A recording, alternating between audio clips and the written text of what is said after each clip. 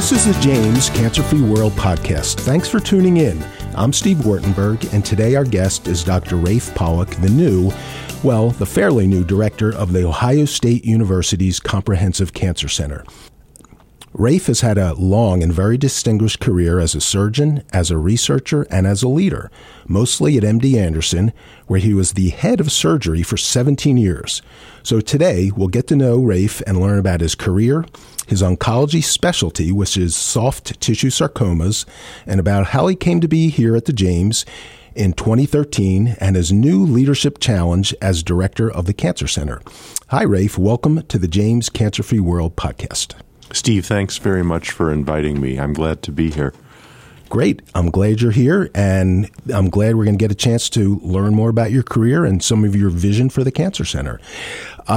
We've talked before, and I thought one of the things I thought was really interesting is, like so many other oncology doctors here, you didn't start out to be a cancer doctor. You had some different ideas. So give us a little background, a little history on your days back in medical school and how you wound up doing what you're doing.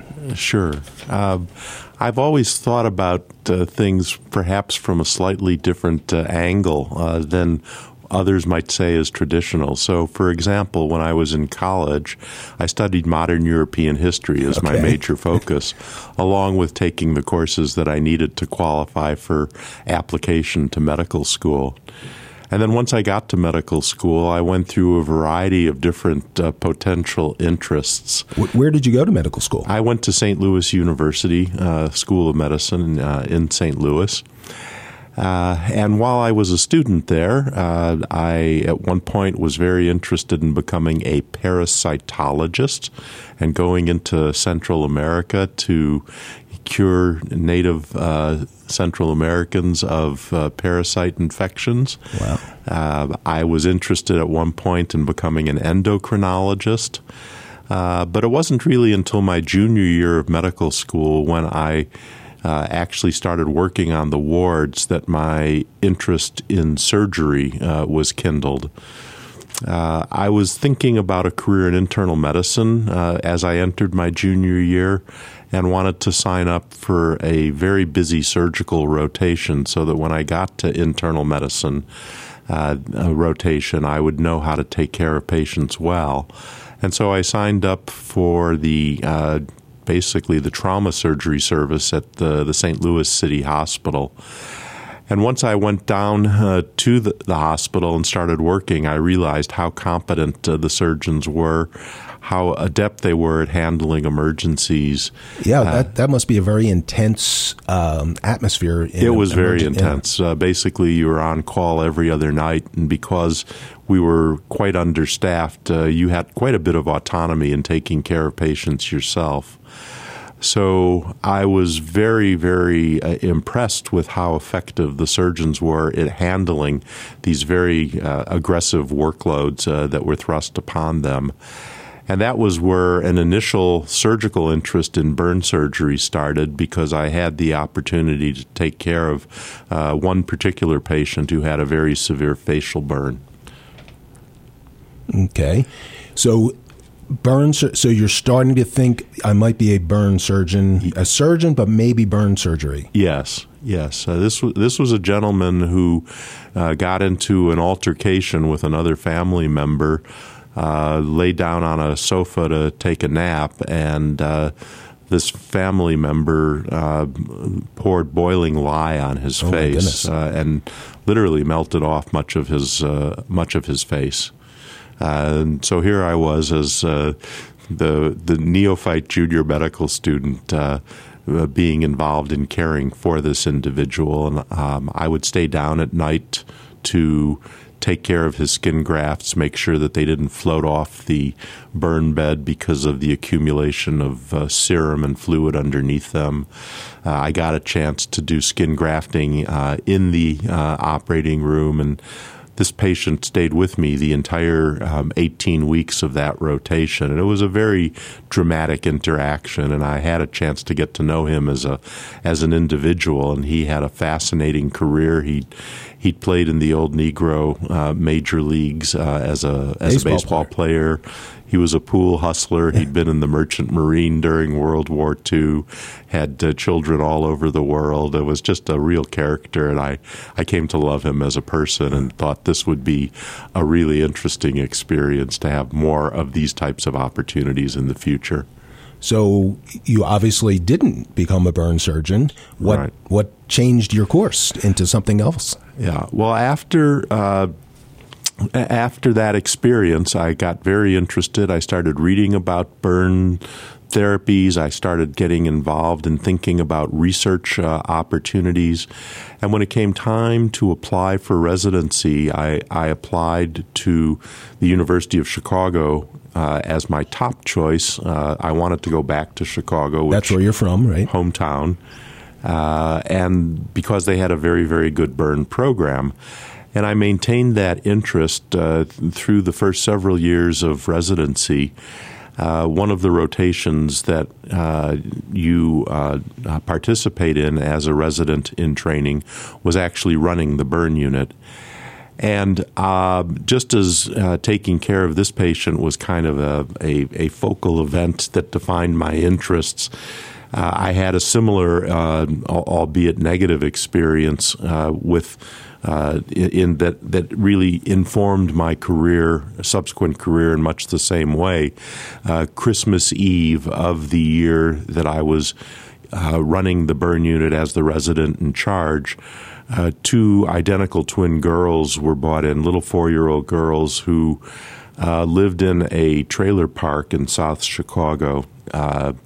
And as all too often happens, their rayon nightgowns got caught in a space heater, and both of them came in with severe full-thickness burns involving the entire frontal part of their body. I recognized that these children were both going to be very, very sick. As you can well imagine, their parents were very upset, projecting a lot of hostility towards the staff trying to care for their two burnt children. And ultimately, the two children died about 2 weeks later, and it was just an emotionally wrenching experience. And I came to the realization that I probably didn't have the emotional constitution to be able to do this type of care on a sustained level for the rest of my career. You think it was because it was children? And I think it was children who, in this one episode that really was beyond their direct control, their entire life, as it turned out, was determined or predetermined for them. And that was just a very hard realization. So then what was your next step? Well, I really didn't know what to do next, and I thought I would probably complete my training as a general surgeon and then try to find a medical school that was setting up a surgery service or had an established surgery service in which I could coalesce my skills further and then potentially float out into the real world and practice general surgery. But about 5 or 6 months after the experience in the burn unit, still in Chicago, I was exposed to some very outstanding, at that point, general surgeons who specialized in cancer surgery. This was really before the era where there was widespread surgical oncology fellowship training available. So back then, if you were an oncology or a cancer surgeon, you performed surgery on many types of cancer, not just the specialty that you do today. That's correct. And I hadn't really thought of myself in that context, but one of these senior surgeons in particular started taking me to the tumor board meetings, and I got an opportunity to see what multidisciplinary cancer care, even though this was in the early 1980s, and so the care itself was was quite primitive compared to what we can do now, but I saw the intellectual content and the interaction and the opportunity for different specialists to align together to take care of patients, and the results and the satisfactions that came from that, and my interests in becoming a burn surgery waned and was replaced with a strong desire to become a surgical oncologist. Okay, and which you did become. Which I did become, right. And I've heard you tell this story before about two procedures, operations that sort of changed the course of your career. One while you were finishing up in Chicago, and then one early on at MD Anderson. So share that with us, please. And that really gets us into your specialty of sarcomas and soft tissue sarcomas, right? Right. So I applied for fellowship training in surgical oncology. Was very fortunate to be selected to go to MD Anderson for a 2-year training program that included rotations not only in advanced cancer surgery, but also radiation oncology and medical oncology, as well as laboratory research. So it was a very broad-based fellowship, and that was definitely of appeal. And so shortly before I moved from Chicago to Houston for this fellowship, one of the last patients that I took care of was a young man who showed up in the emergency room with actually a type of bone sarcoma called osteosarcoma involving his humerus, which is the upper arm bone. I contacted my attending surgeon immediately, and he explained to me that this was an oncologic emergency, and that this young man needed a radical amputation as soon as we could get him on the schedule. So the next morning, he was on the schedule, and that was the operation we performed. About 5 days later, we packed up the U-Haul and drove from Chicago down to Houston, and as chance would have it, my first rotation was service on the sarcoma chemotherapy service, and one of the very first patients that I took care of was a young boy about the same age as this young man in Chicago, who had a very similar situation. He had an osteosarcoma of his proximal humerus, but his had actually fractured, and he had quite a bit of bleeding. The tumor had burst through and cracked the bone. Correct. Wow. Correct. And he was actually from Rome, Italy, and had been flown over from Italy in an air ambulance. And so he was one of the first patients that I took care of as a new fellow at MD Anderson, and the attending sarcoma medical oncologist, we were making rounds that afternoon, and he said, "Does anyone know how to take care of this patient?" And I said, "Oh, yes. I had a patient just like this less than a week ago in Chicago. This is an oncologic emergency, and this young man needs a radical amputation as soon as we can get him on the schedule." The attending, who was a very experienced sarcoma medical oncologist, a fellow named Bob Benjamin, looked at me in horror, and sort of his faces were telling me that he was trying to figure out which planet I came from. And he said, "No, that's not correct. This young man needs chemotherapy." So I had an opportunity to participate in his chemotherapy for his tumor. And then after he responded to the chemotherapy, the next step in his treatment was radiation therapy. And I happened to be rotating through the radiation oncology service while he received his radiation. So I got to participate in the planning and supervision of that aspect of his care. And then as he completed that part of his treatment and moved on to his surgical resection, I was on the surgical oncology service and actually got to scrub in on his case that was a joint operation involving surgical oncology and orthopedic oncology, in which the entire tumor as well as the joint that it involved were removed to be replaced with an artificial joint and some tissue transpositions to cover the defect. He healed up uneventfully from that operation, and I had the opportunity to see him playing tennis in Houston before he got on the plane to go back to Italy. And so right then and there, I recognized that I didn't know much about sarcoma.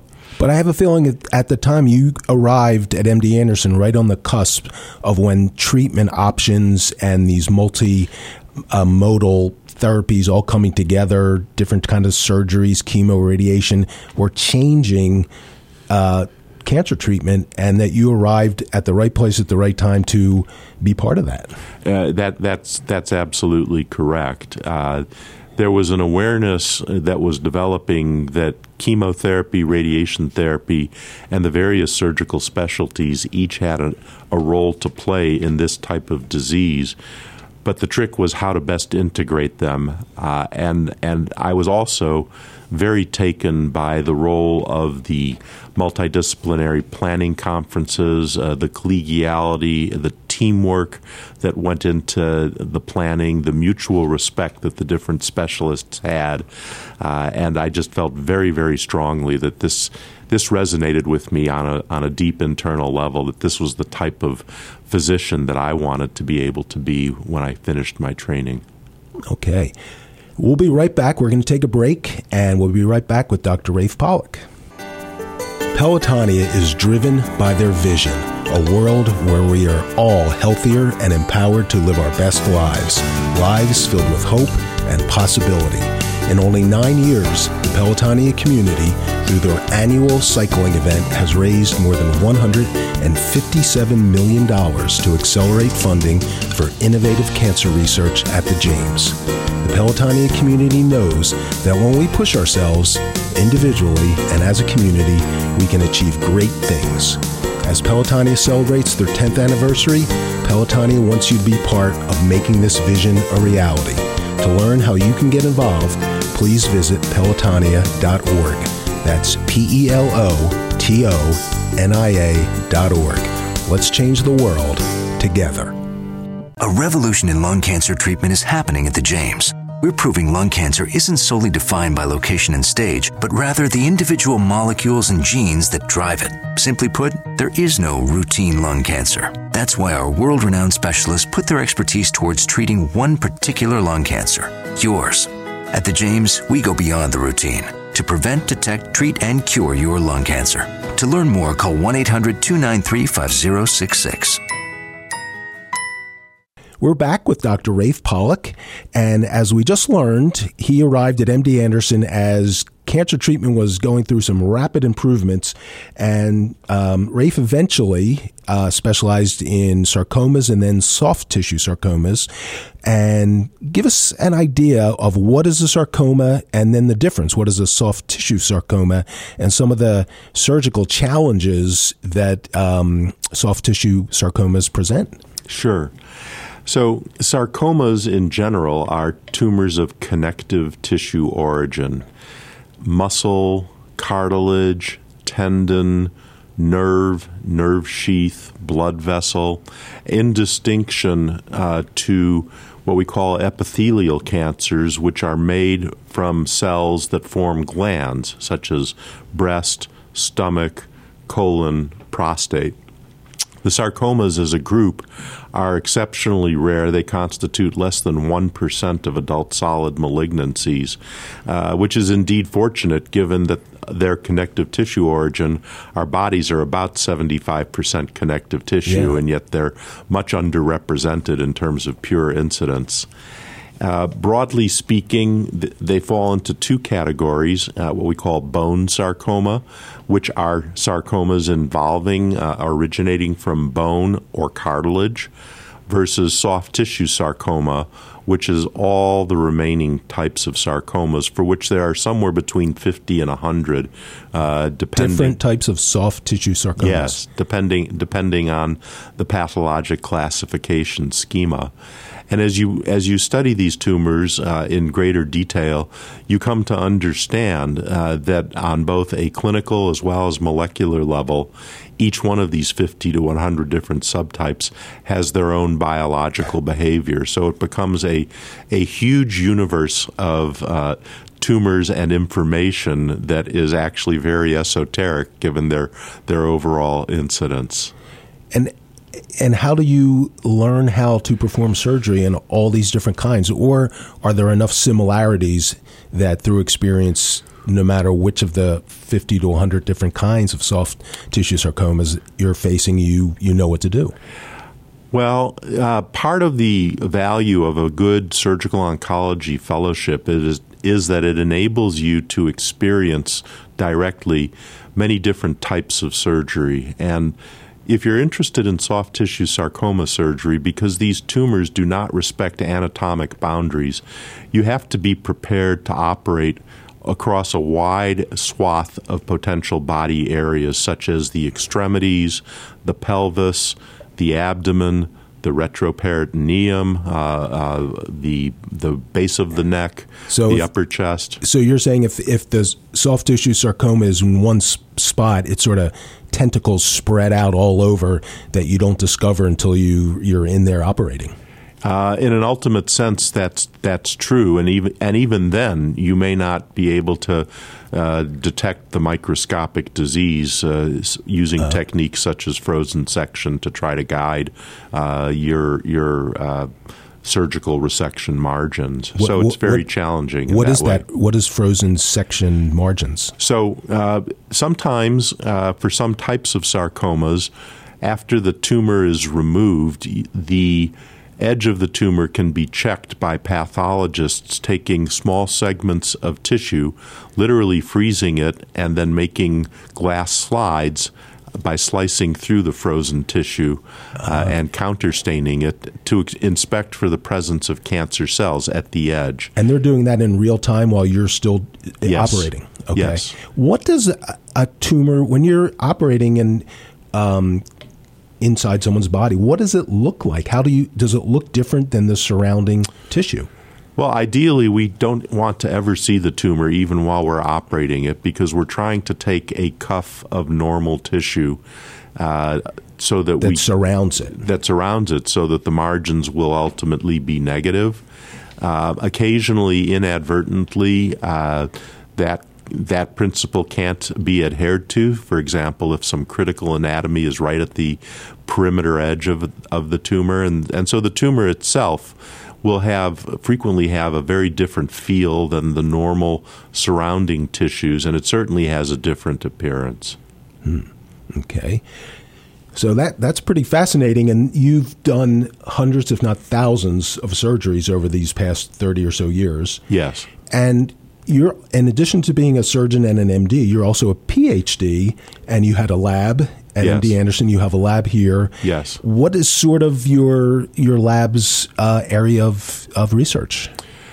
Well, my PhD, which I earned during the time that I was an assistant professor of surgery at MD Anderson, actually focused on tumor immunology.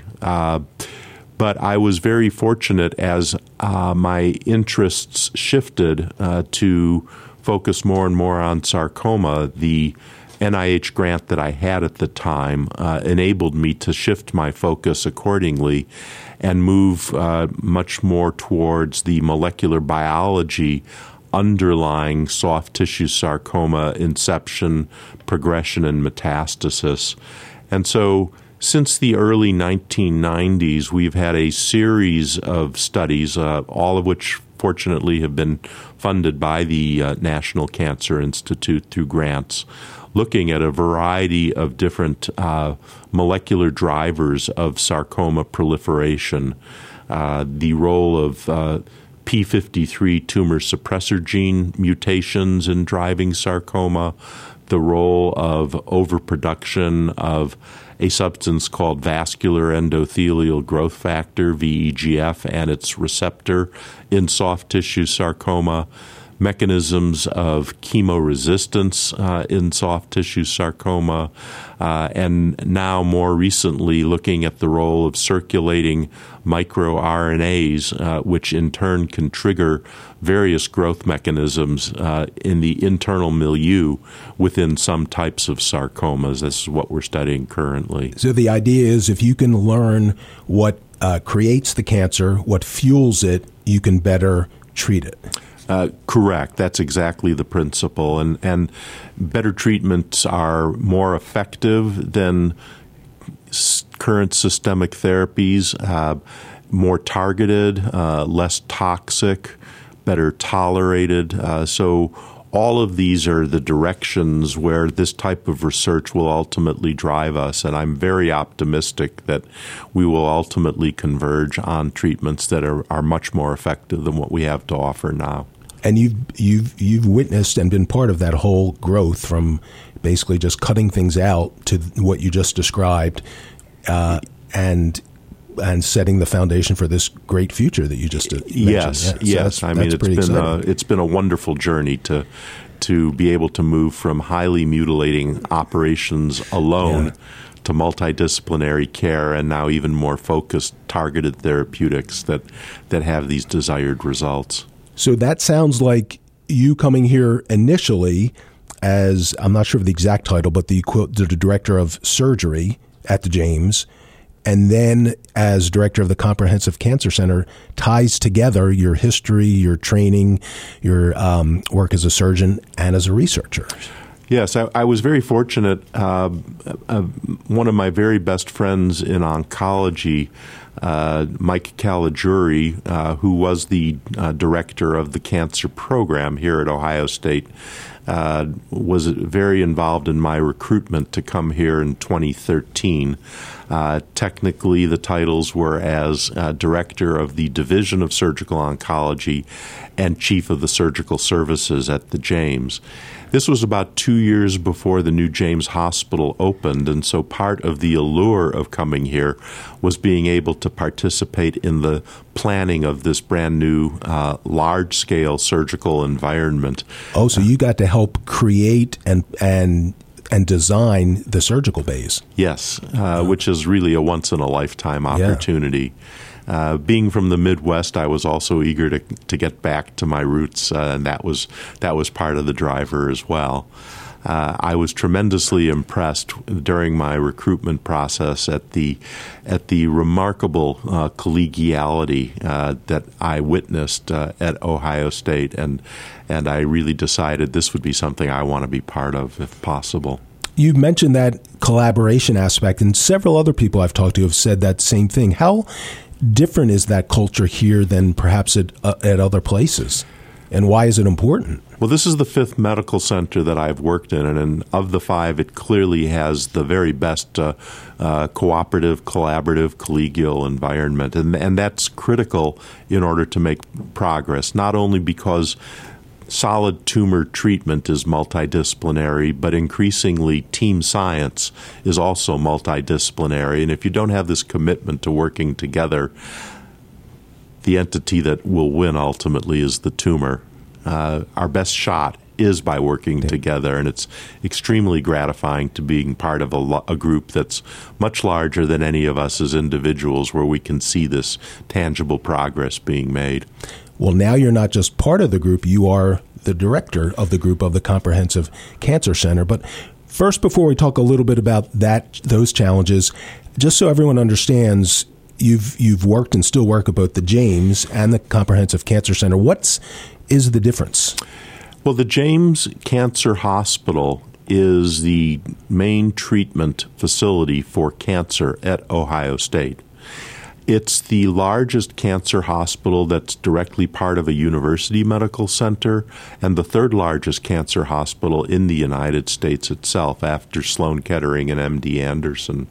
That is in contrast to the Ohio State University Comprehensive Cancer Center, which is the locus of cancer research at our university. Now, the two are very intimately connected on both an administrative and programmatic basis. For example, a major cancer research focus involves clinical trials, clinical research. That is conducted on the basis of patient exposure in the James, but it's being conducted by clinician investigators and others who are appointed to the cancer center. So there's a lot of back and forth communication and traffic around these issues.